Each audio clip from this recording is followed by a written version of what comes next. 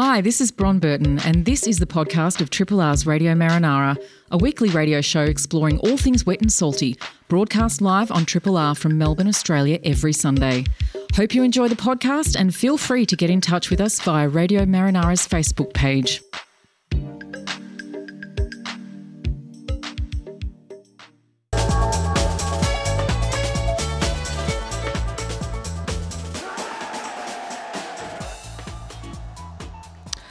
Good morning, coming up to 1 minute past 9. You are tuned to 102.73 Triple R.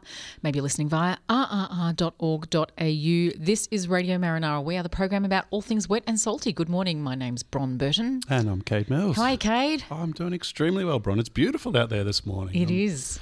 Saw lots of people out running and there'll be people out walking, and yesterday I finally made a visit to the beach for my mental health to get near the water, and there's people everywhere. Most of them practicing social distancing, which was good to see. Good. But it's just good to see people out and about. I think it sort of lifts the spirits a hell of a lot. It does. Hey, we're social distancing or physical distancing. We sure are. It's kind of like looking in a mirror, but a better version of myself, because I'm behind the panel and Kent's behind the other panel, and I'm looking pretty good. And we're looking through two sheets of glass and... Anyway, we're in separate studios is what we're trying to say, but it's all good. It works. This is what we're doing, you know. It's extraordinary what we can do when we need to. Speaking of which, thank you, Tim, very much for 3 hours of Vital Bits, following 3 hours of Vital Bits yesterday. And thank you, Andrew, Retro Andrew with Retro Soulful Bits. Yeah, with the Old Crow Medicine Show. Yeah. That was fantastic. I really enjoyed that on the way in. And I always appreciate Tim, because particularly during these times, it's like breakfasters. Tim, it must be the weekend. And it's kind of how I gauge my week. It's always nice to hear Tim, to know I can relax and not work for a couple of days. Yeah, only those couple of days. All right, today's program, we've got something for everyone, as we always do. We've kind of hit our eclectic strides this week. So we're kicking off by actually crossing over to Perth to speak with Dr. Mark Meakin. It's going to be just after 7:10 in the morning over there, about really fascinating research. It's actually a bit of validation study that they've been doing, and this is about ageing whale sharks. So a couple of weeks ago we spoke with a PhD candidate in Perth about techniques that she's using to age humpback whales using drones and getting an assessment of length and girth and making some estimations. This is more about making the most of whale sharks which have died, and unlike bony fish, long established practice of using their little ear bones called otoliths. They lay down rings in the same way that trees do. So it's kind of fairly straightforward to measure an age of a bony fish, but cartilaginous fish are a little bit different. And so the jury's been out about how reliable techniques have been to estimate the age of cartilaginous fish, so your sharks, your rays, and whale sharks in particular, and quite a critical thing in terms of getting some good estimates of their population ecology, their dynamics, how many there are, what their age structures are. Anyway, there's been a new technique which has been validated, and we're going to be speaking with Mark Meakin about that. I'm just looking forward to it. I've actually seen this work being done before with various fish as far as ageing using the carbon-14 isotope, which we won't go into now. We'll let Mark explain how all that works and how from bad things good information can be gained. Yeah, exactly. And that's the real kicker to this. It's actually, we'll leave it for this segment. Leave them hanging. Yeah. We are then going to cross to speak with Dave Donnelly from Killer Whales Australia and the Dolphin Research Institute, excuse me, about the first humpback whale sighting of 2020, which is exciting. Woohoo! Yeah. And this sort of kicks whale watching off for 2020 season, which is good timing given that we can now leave our homes and go and look for whales. And it's a pretty good social distancing activity. You can sit on a headland with some binoculars all by yourself or with someone a couple of metres away, and away you go. That's it. Then we're going to speak with artist and surfer Henry Jock Walker. This is interesting, Kate, in all the years that we've been doing Radio Marinara. We come across some really interesting stories sometimes, and this is a really interesting one. Henry Jock Walker is an artist. He's also a surfer, and he's managed to combine his passions in more ways than one. And, from time to time, we've touched on that connection between the marine environment and the arts, and particularly literature and art as well, painting and drawing and so on. But Henry's taken it to next level. So we're going to be speaking with him about this.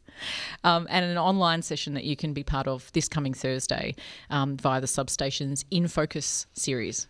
Yeah, I went down a bit of a rabbit hole looking at his stuff last night, and it just brought me joy. It was so joyful, so colourful, and just such a celebration of just, I guess, life and the water. So really looking forward to talking to him. Yeah, pretty cool.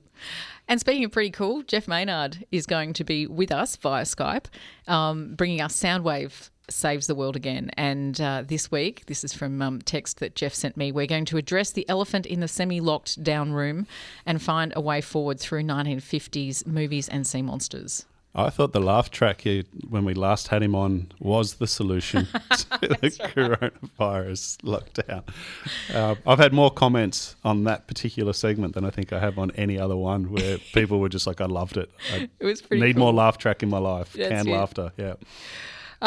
All right, as we always do at this time of our program, we might have a little look at what our weather forecasting suggests we might be in for over the next few days. Do you have that there, Cade? I do. The next couple of days are going to be fantastic. I said this morning, there's not going to be much wind around for the whole day, light sort of northerlies, so going to be good if you're down on the beach there.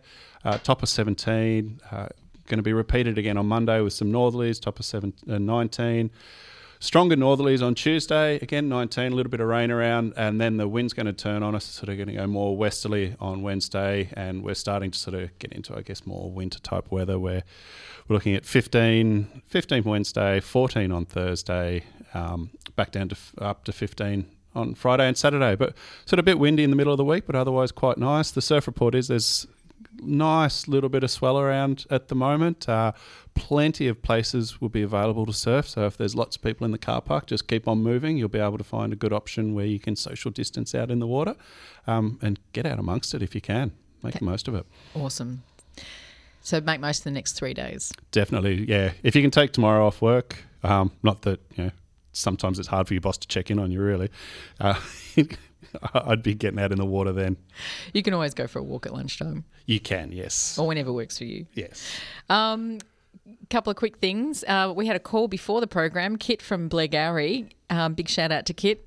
Kit is an ab diver, and he wanted to draw our attention to a documentary that he came across on Radio National last night at 7:00 about the Ama Japanese women abalone divers, and he said it was absolutely fabulous. Do you know about this? I have. I've read stuff about him and read articles about him before. It's phenomenal. I'm pretty sure there was a book written a couple of years ago. There may have been another documentary as well about this. Yeah. Anyway, thanks, Kit, for the call and for bringing that to our attention and to your attention out there. And I'll chase that one up. I'm sure you'll be able to come across it via an on-demand service that they have or podcasting, but we'll check that one out as well. So thanks for the call. A couple of other quick things. Have you got anything there, Kate? Just a quick one. It's basically a bit of a celebration. Divers, boaters, fishers are all back out on the water now. As of, midnight on Tuesday, they were sort of loosened up the reins a little bit and sort of allowed people out there, which it's been great to see. It's been, I think, for everyone's mental health, it was starting to get a bit frayed around the edges after, I think it was about 6 weeks of not sort of having access to the coast. So goes to show how much you miss something when you don't have access to it, and it goes to show how much it becomes part of your life without you realising that you sort of, you navigate your life around these things. So that's been great news, and that sort of leads to, I guess, a plug for a new podcast that Triple R have been doing called Shrink the Virus, which is hosted by Dr. Doolittle and Dr. Malpractice from Radiotherapy, who'll be up next. It's basically about discussing the psychology behind aspects of the coronavirus. And like I think all good Triple R shows, it's kind of like you're overhearing a conversation between two really smart people in the pub. Yeah. And you just sit there eavesdropping. You're like, oh, this is fascinating. I want to know more. And the people they get on are amazing. And so I just wanted to have, this is a quick highlight for me. So they had Catherine Devaney on a couple of podcasts ago, and they were talking about terms that are coming out of the podcast. So Quentin Quarantino was one, which is about someone who's making films while they're stuck in quarantine. Right. The Corona Groaners, who moan every time about what they're going through. The Corona Stoners, who have resorted to taking drugs to get themselves through. The Corona Loners are those that have lost their job and need a loan. The Corona Moaners, which are those that are having sex or masturbating a lot during this. And the Corona Boners. They're the ones who get excited by it. So that's just a handful of the terms to come out, and it's a bit of a taste of the discussion you're going to get on the podcast. Dr. Mal and Dr. Doolittle, as always, dishing it up. Yes, Shrink the Virus. Look it up on Triple R and all your services. And nice to have them in the same airspace at the same time, because usually with radiotherapy, they're on different programs. And so fabulous having conversation between two of Triple R's longest serving broadcasters with radiotherapy. Yeah, I highly recommend checking it out. Yeah, it's awesome. It's so good. I'm going to do a couple of very, very quick plugs, and then we're going to play a track. One is Winter by the Sea, which we announced last week, Kate, as a big announcement. We announced it as a big announcement. It was a big announcement. So that kicks off this week, and on the 19th of May, in 2 days' time, so that would be Tuesday, is their first, we'll call it an episode or event, in the speaker's tent. So this is where some expert volunteers and scientists take people through a fortnightly deep dive along Victoria's coast with live presentations and a chance to ask your questions. So it's an interactive session from 4:30 till 5:15. So sort of at the end of the working day, and for those of you out there who need to get into the whole dinner routine at a particular time, it sort of will enable you to watch that too. So this is Sharks and Rays of Point Cook Marine Sanctuary with Andrew Christie leading the way. You're nodding. I turned my mic down because I saw that we were getting close to track time. But yes, Andrew knows a hell of a lot about that area, probably more than anyone. So tune in and find out about it. It's quite surprising too. It's very much an all or nothing type of place, Point Cook. Yeah, cool. And we've already put a link to that on our Facebook page, so you can go and find that one out. Another one to mention, and this is tonight, very exciting, from 6 o'clock until 7 o'clock, Phillip Island's live penguin parade. So you can actually watch the penguins as they come into Phillip Island live tonight. Pretty easy to find. You can go to, where is it? I'm saying it's easy to find now. I can't find it. We'll put a link to that on our Facebook page too, Kate. I think if you were to search Penguin Parade Live Phillip Island and put today's date in, you'll come across it. I don't want to give you the wrong address, but good stuff. Wonderful. It's 16 minutes past 9, coming up to 17 past 9. You are listening to Radio Marinara here on 3RRR. Now, while techniques to age bony fish have been long established, ageing their cartilaginous cousins, and particularly whale sharks, has been a little less straightforward. Fish with a cartilage skeleton lack the bony ear structures called otoliths, used by fish scientists to determine a fish's age. And while the vertebrae of whale sharks has been used as an alternative aging tool, the jury's been out in terms of how reliable they are. Well, thanks to, believe it or not, nuclear testing of the 1950s and 60s, ageing a whale shark has suddenly become a lot more reliable. To find out what this is all about, we're now crossing to Perth to speak with Dr. Mark Meakin from the Australian Institute of Marine Sciences about this extraordinary radioactive legacy of the Cold War's nuclear arms race. Good morning, Mark. Thanks for joining us, and welcome to Triple R. Oh, thanks very much. Good morning to you both. And thanks for getting up so early for us too. Not a problem. Now, to a very basic question, but it's important to set the scene, I think. Why is it important for us to be able to age whale sharks? Oh, well, look, apart from being, absolutely beautiful animals, I mean, these are spectacular animals to swim with. They're an important part of the world's ecosystems, but they're really also a very important part of local economies in many places around the world. So if you go to Ningaloo, for example, whale sharks here are worth $15 million a year to the local economy of Exmouth. And in small countries like, say, for instance, Indonesia and the Philippines, tourism with whale sharks has raised thousands of people out of poverty. So it's important to know something about their ecology and something about how we treat them and whether or not our conservation strategies for them are working. And the key to that is knowing something about their age. Yeah, definitely. Do you think it would be too far to suggest that maybe the whale shark is the emblem of the animal emblem of Western Australia? I think when Oh no, it is. It is the marine emblem, I believe. But yeah, look, it's an iconic species. It captures everyone's imagination, and it's easy to see why. Look, put yourself out the front of Ningaloo Reef. You're on a snorkeling trip with one of the tour operators there. You're sitting out the front of the reef. It's deep water. You can't see the bottom below you. It's sort of an inky blue. And you look out towards the horizon and you see this enormous shark shape coming towards you. And as it sort of gently progresses towards you, it looms bigger and bigger. You start to see the spot and stripe patterns on its back. They're beautiful animals. The sunlight's reflecting on its surface and it's sort of shimmering, if you like. And then its tail comes past you. It's wafting this giant tail and moving along, just gently passing by you. An absolutely incredible experience, and one that's rated as one of the world's top wildlife experiences for very good reason.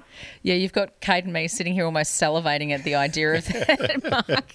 And last year we had Judith Lucy on our program, and she described her experience with spotting a whale shark when she went out with Tim Winton, and it very, very similar to what you've just described. And she came back a changed woman from the experience. So yes, I completely understand. So what do we currently know about whale sharks in Australian waters? What do we know about their population, their distribution, those sorts of factors? Well, look, we regularly see somewhere around 500 whale sharks at Ningaloo. That's part of a smaller population that's spread out into the Timor Sea and the open Indian Ocean. Probably a few thousand animals out there. The whale sharks at Ningaloo turn up every year from about sort of February through on to June. And they hang out at Ningaloo where there's a big food pulse going on, these small shrimp-like animals called krill. So the whale sharks are there to feed. Then they migrate away out into the open ocean, out into waters as far away as Indonesia and up into the Coral Sea, into the Coral Triangle. And they're subject to potential threats.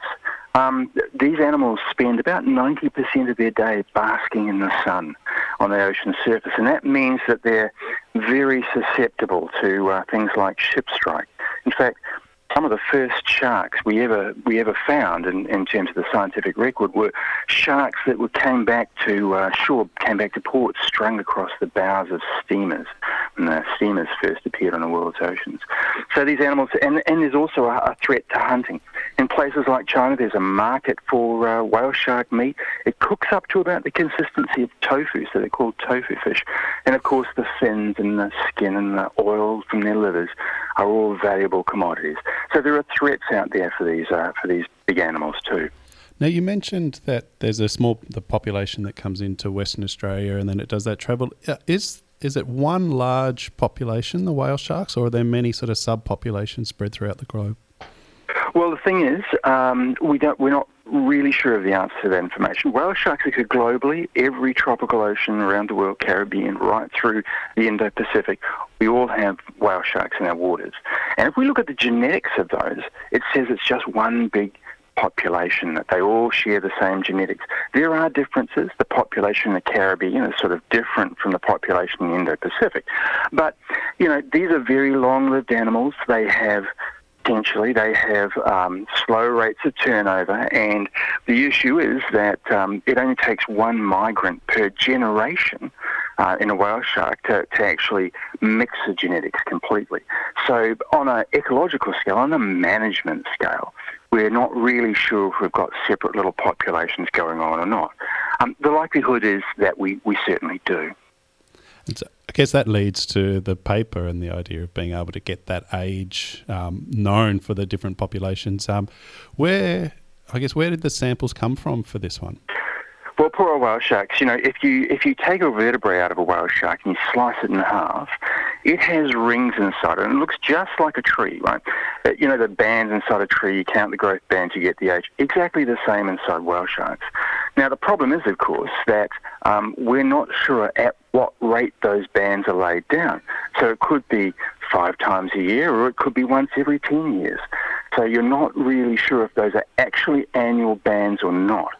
Now, knowing how fast those sharks are growing, if you get the age and you get the size, you get a growth rate, and that growth rate is critical to conservation.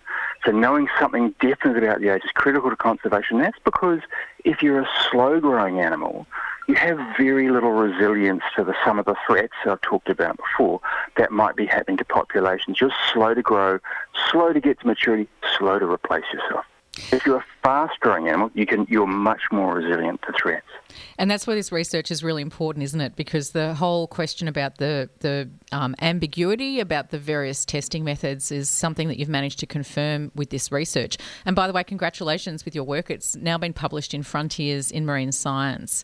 And kudos to your co-authors as well. I was reading through where they're from, all over the globe, it seems, US, Saudi Arabia, Pakistan, Iceland. Amazing. Yep. And look, that's science at the moment, isn't it? Everyone collaborates together and they make much stronger studies. And these are all, long-term collaborators we've been working with. Joyce Ong and Rutgers University and Steve Campana and the University of Iceland. Everybody's had a technique, everybody's had a skill. We've all contributed to making, the answer to this really interesting question. Yeah, it's fantastic. So let's talk about bomb radiocarbon assays, which I mentioned at the start, and as it's been pointed out, an extraordinary radioactive legacy of the Cold War's nuclear arms race. Can you talk us through all of that and how that connection to whale sharks has happened? Sure. Look, it's an extraordinary thing to think that one of the most violent acts we've ever done on the planet helps one of the world's most placid sharks, isn't it? Funny old thought, really. Look, we had a whale shark, we got some vertebrae from sharks that were stranded, one in Pakistan in 2012, which was where our Pakistani collaborator comes in, and some others from a fishery in Taiwan that's since been closed. And we cut those open, we looked at the band patterns, but we still didn't know at what interval those bands are being laid down. Now, what happens is we actually found a time marker, and that time marker came from the explosion of those nuclear bombs. What happened is that when a bomb explodes, it saturated the atmosphere with a type of carbon called carbon-14, an isotope. Now, that isotope occurs naturally. We take it. Every living thing takes it into their bodies all the time. But there was just a huge amount of it put into the atmosphere that quickly went into the oceans. And then anything living in the oceans, of course, took that peak in the carbon up in their bodies. So when we look back inside the vertebrae, we can actually look for that peak in carbon. And since we know the date when the animal was collected, we just have to count the number of bands and see if they match. And of course, that animal was collected in 2012, and 50 years earlier, that peak in carbon was present in the vertebrae of the animal. So we knew the animal was 50 years old. Bingo, we validated the age of the animals. And so we know now that those bands are laid down on an annual basis.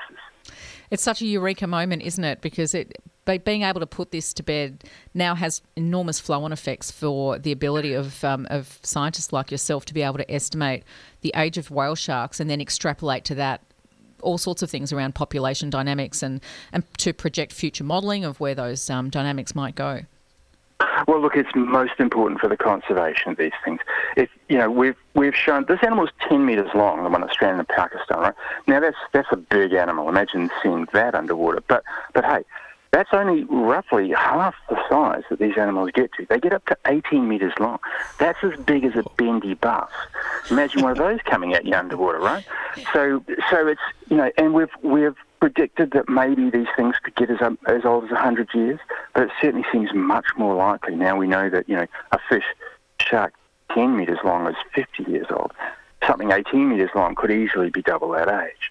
So, yeah, very important, and very important to know we're dealing with a slow-growing animal, the one that probably can't take an awful lot of threats from humans and an awful lot of added pressure from things like fishing, something that we've got to be very cognizant of, very aware of when we go and make conservation programs.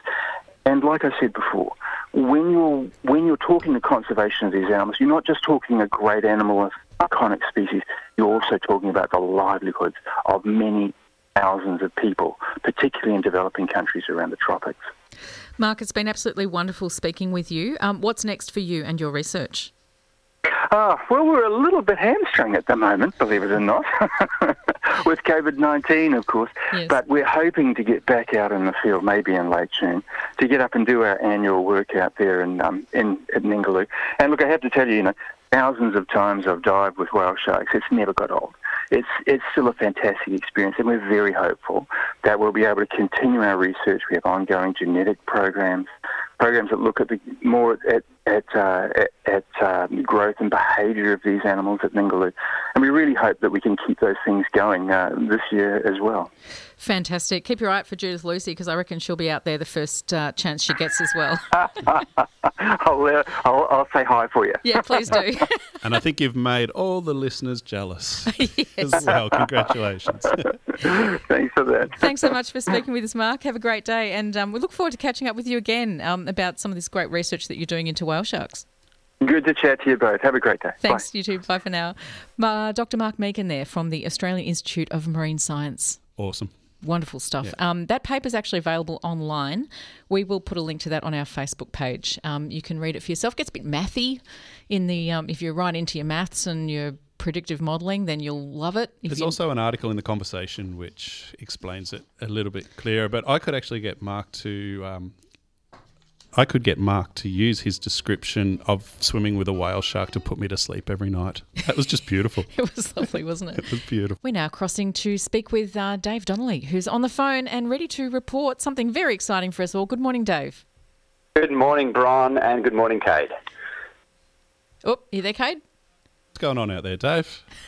Oh, it's keeping quiet, but we're very, very excited. We've had our first whale sighting of the humpback whale season for the Two Bays region. Hey. Whereabouts? This was off 16th Beach, or number 16 beach on the Mornington Peninsula.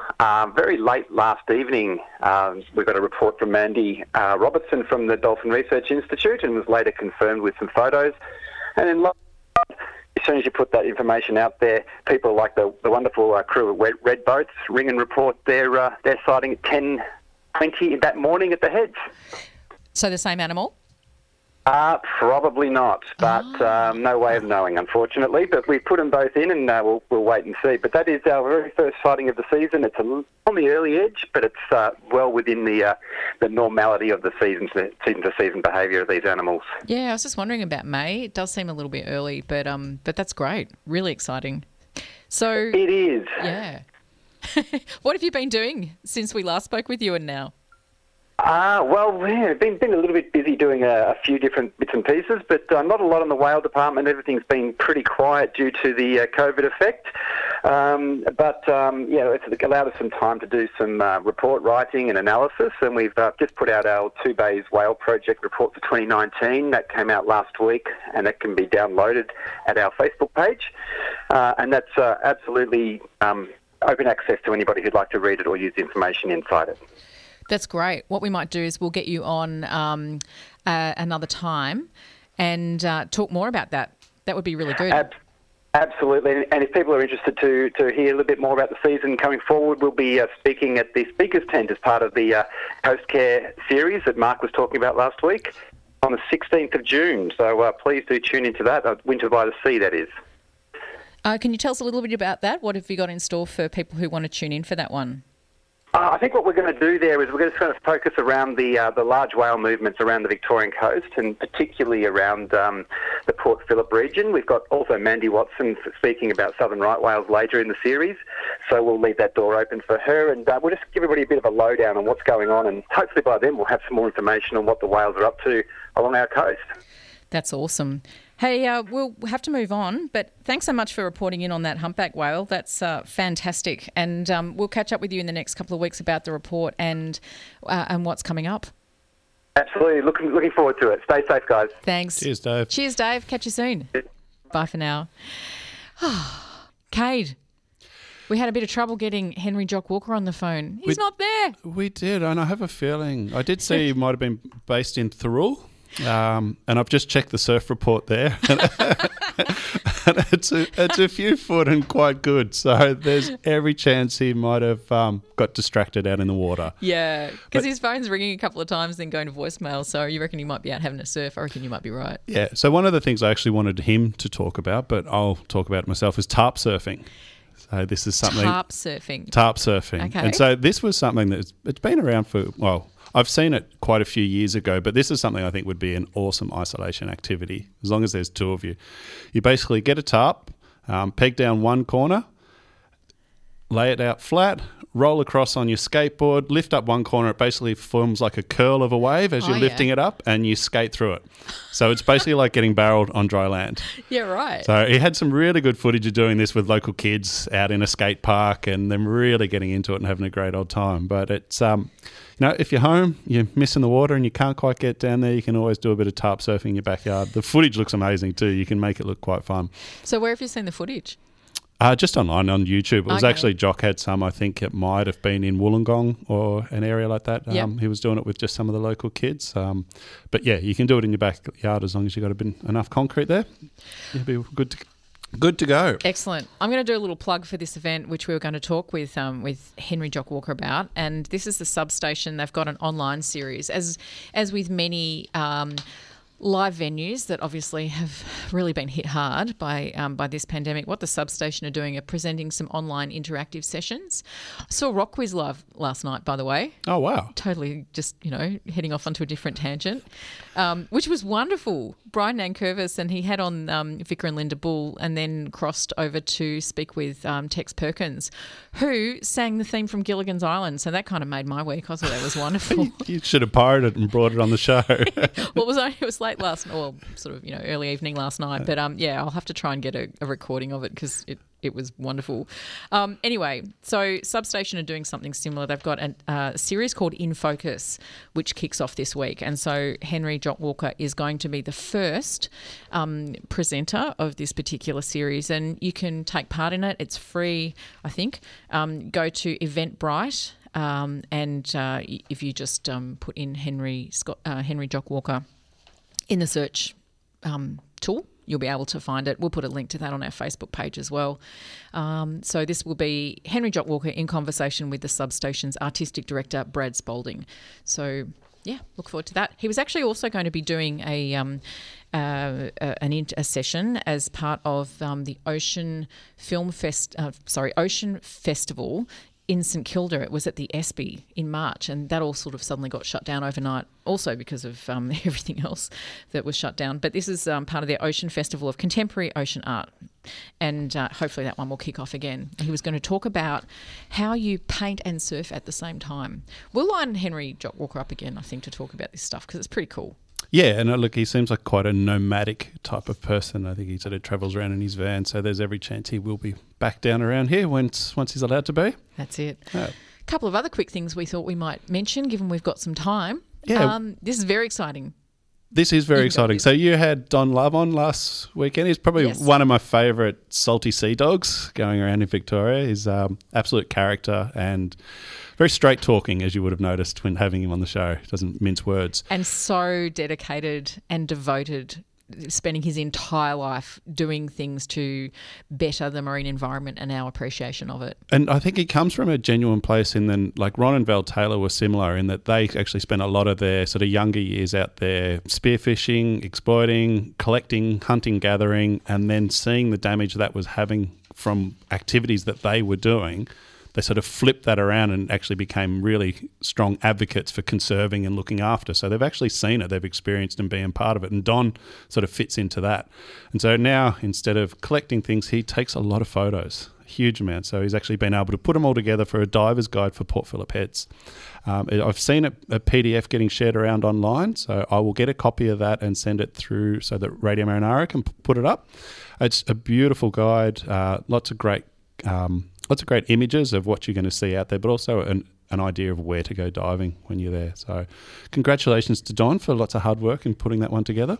And that will be available to pick up at no cost once stations start to open up again. It will be, yeah. So it was all printed and published and is basically freely available for people once we can sort of, congregate somewhere or to pick up a copy. Yeah. Or perhaps even, maybe try and hunt down Don or Parks Victoria. Mark's likely to have a few copies that he's sitting on. Poor Mark, he's going to get a stampede of people now. I'm sure it's a good problem to have. It is a good problem to have. We've got a great audience. They'll be nice to him. Yeah, you're listening to Radio Marinara, and I hope you enjoyed that track. That was Dolphin Blues by The Shivers. Shiver Me Timbers. I'm trying to find a link there. It didn't really work, did it? Jeff Maynard, good morning. Oh, Jeff, are you there? Yes, I am. Great to have you with us. Are you there? Yes, I am. Excellent. Hey, welcome back. Hopefully not too long before we have you in studio again.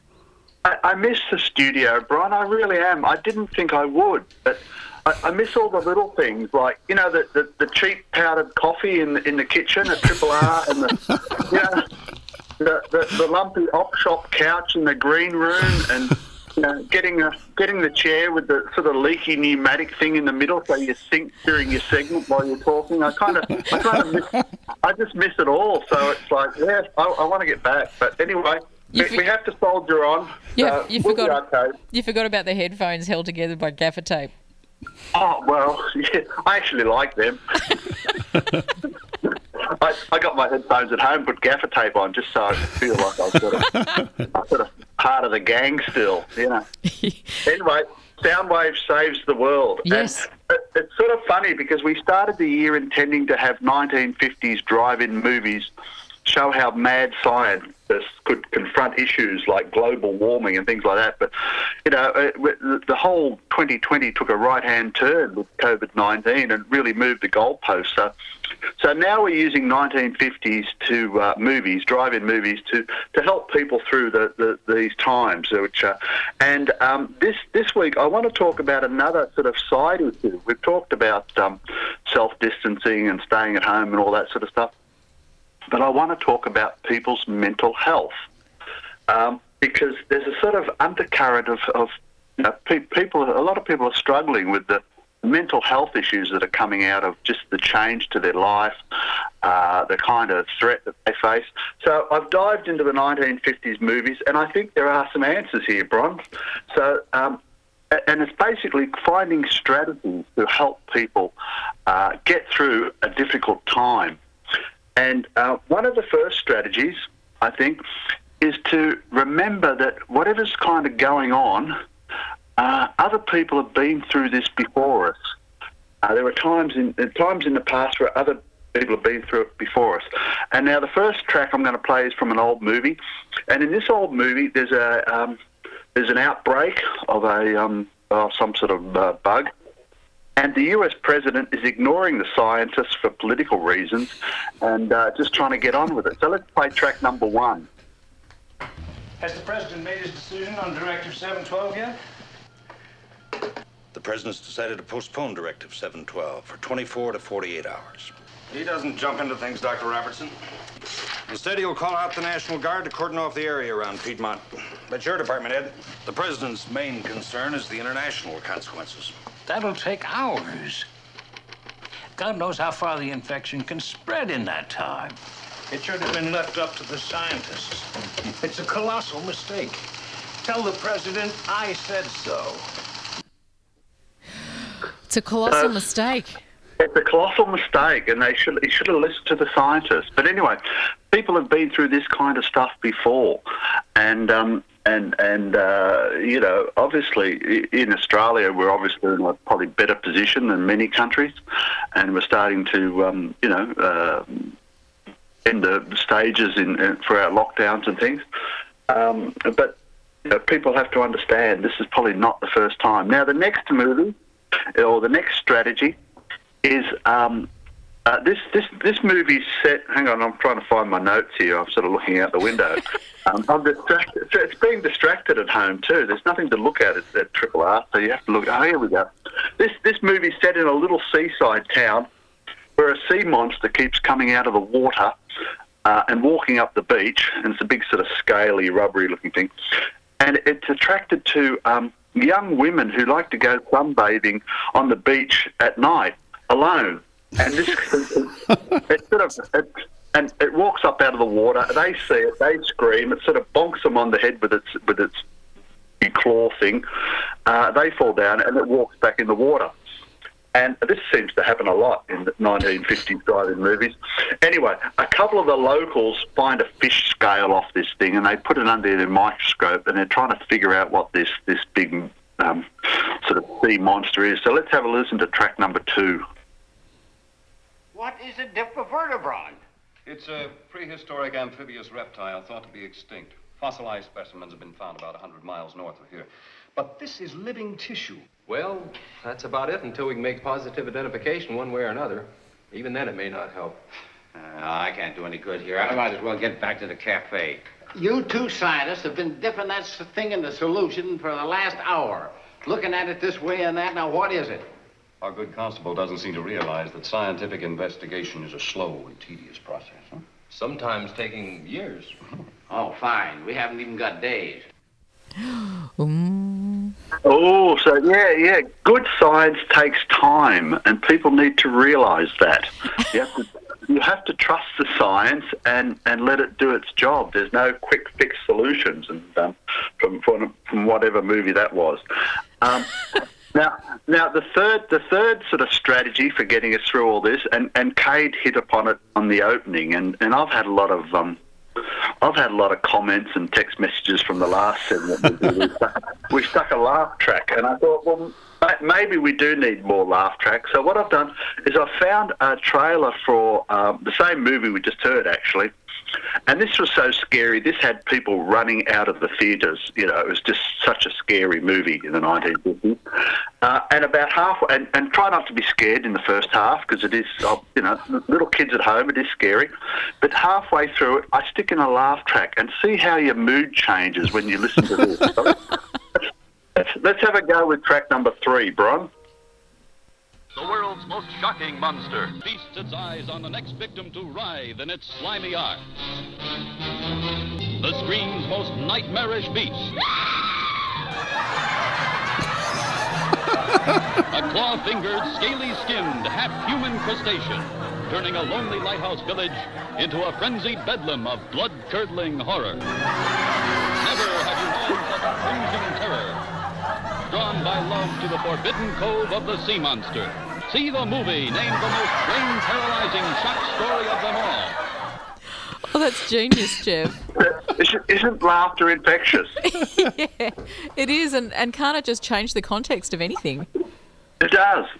So I think we just need, as I said the other time, we just start pumping out the laugh track during the day, and it really will work, especially behind some of the things you see on the television news. Where am I? Hang on, looking at my notes again. Okay. Sorry, go on, Brian. You got something to say? I was just going to say, I think we need to have a personal laugh track just on hand every time we see any sort of political grandstanding going on. That would really work. I think that really would be helpful. Yeah. And anyway, strategy number 4 is to say. And this is sort of the elephant in the room with the whole drive-in movie thing that I've been presenting this year, is to find a new way forward, but to out of whatever change is going on now, is to create an opportunity. Yes, and it is difficult, and there's been a lot of tragedy and illness and change to people's life, but to actually find the way forward. So and the elephant in the room, of course, is drive-in movies themselves. So let's play track number 4 and I'll explain the idea. Good evening, folks, and a hearty welcome to our drive-in theater.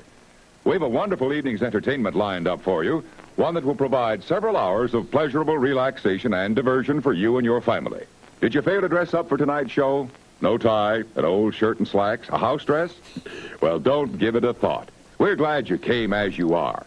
We just want you to enjoy yourselves. Don't forget to visit our refreshment center during the intermission or any time. There are always wonderful new pictures to see, delightful snacks to nibble, a gay, pleasant evening for all. We hope you have a wonderful time. Come back soon. Aww. Oh, yeah, see, social distancing. I think drive-ins have to make a comeback. I think they are. They probably are. We've got the one out at Coburg, and I'm sure it's showing movies and doing good business. But, we might just be able to get some sort of social distancing driving comeback. Maybe we use, car parks at shopping centres or something at night when they're not busy, and everyone parks there and looks at a big screen and streams the audio into their car and things. But it will be a different world on the other side of this, and hopefully we've got the brains to make it a better one. I hope so too, Jeff. And with your input, that's almost guaranteed. Oh, I don't think I'm the right person. I'm probably not the right person to advise anybody on mental health, Brian. Oh, no, I think you are, Jeff. You've gone through the gauntlet. You've gone, don't trust politicians. You've advocated for science, that it takes time. Laughter will solve everything, and social distancing and entertaining yourself at the same time. I think you've taken us on an emotional journey. I might just pat myself on the back here. Yeah, I reckon that needs to be our 4-step plan. Yep. Hey, thanks, Jeff. It's been my lovely. work here is done. Your work okay. is, and hopefully, when we have you back in, hopefully it will be back in about 4 weeks' time, and we'll have the great joy of having you back in studio. I'm looking forward to it, Bron. So wait. I downloaded an app. Oh, that was you. Oh, it sounds like someone's at the door. All right, we'll leave you to it. Thanks, Jeff. Catch you soon. Okay. Hey, guys. Bye for now. And, that brings us to the end of Radio Marinara for another episode. Whoop, we lost him, as we needed to do. Thanks, Kate. That was the most joyful time. Thank you, Bron. I loved it. Thanks so much, Kent. And Kent may be back in studio with his alter ego panel beater, along with Neonatal and Dr. Sharma coming up with radiotherapy. Thanks to our other guests today, Dave Donnelly reporting on our first killer whale sighting of 2020, and Dr. Mark Meakin in Perth talking about ageing techniques for whale sharks. On our program next week, FUM will be in. We'll be catching up with Dallas De Silva from the Victorian Fisheries Authority about spider crabs. Are they around? Some say yes, some say not yet. We'll clarify that next week. Joe Kelly's going to be joining us from the Australian Seaweed Institute as well, talking about a new market for locally produced seaweed species. And we'll have Brett Ditchfield with Cabin Boy Diaries. Massive show planned next week. Hi, this is Bron Burton. Thanks for listening to the podcast of Triple R's Radio Marinara, a weekly radio show exploring all things wet and salty, broadcast live on Triple R from Melbourne, Australia every Sunday. Hope you enjoy the podcast and feel free to get in touch with us via Radio Marinara's Facebook page.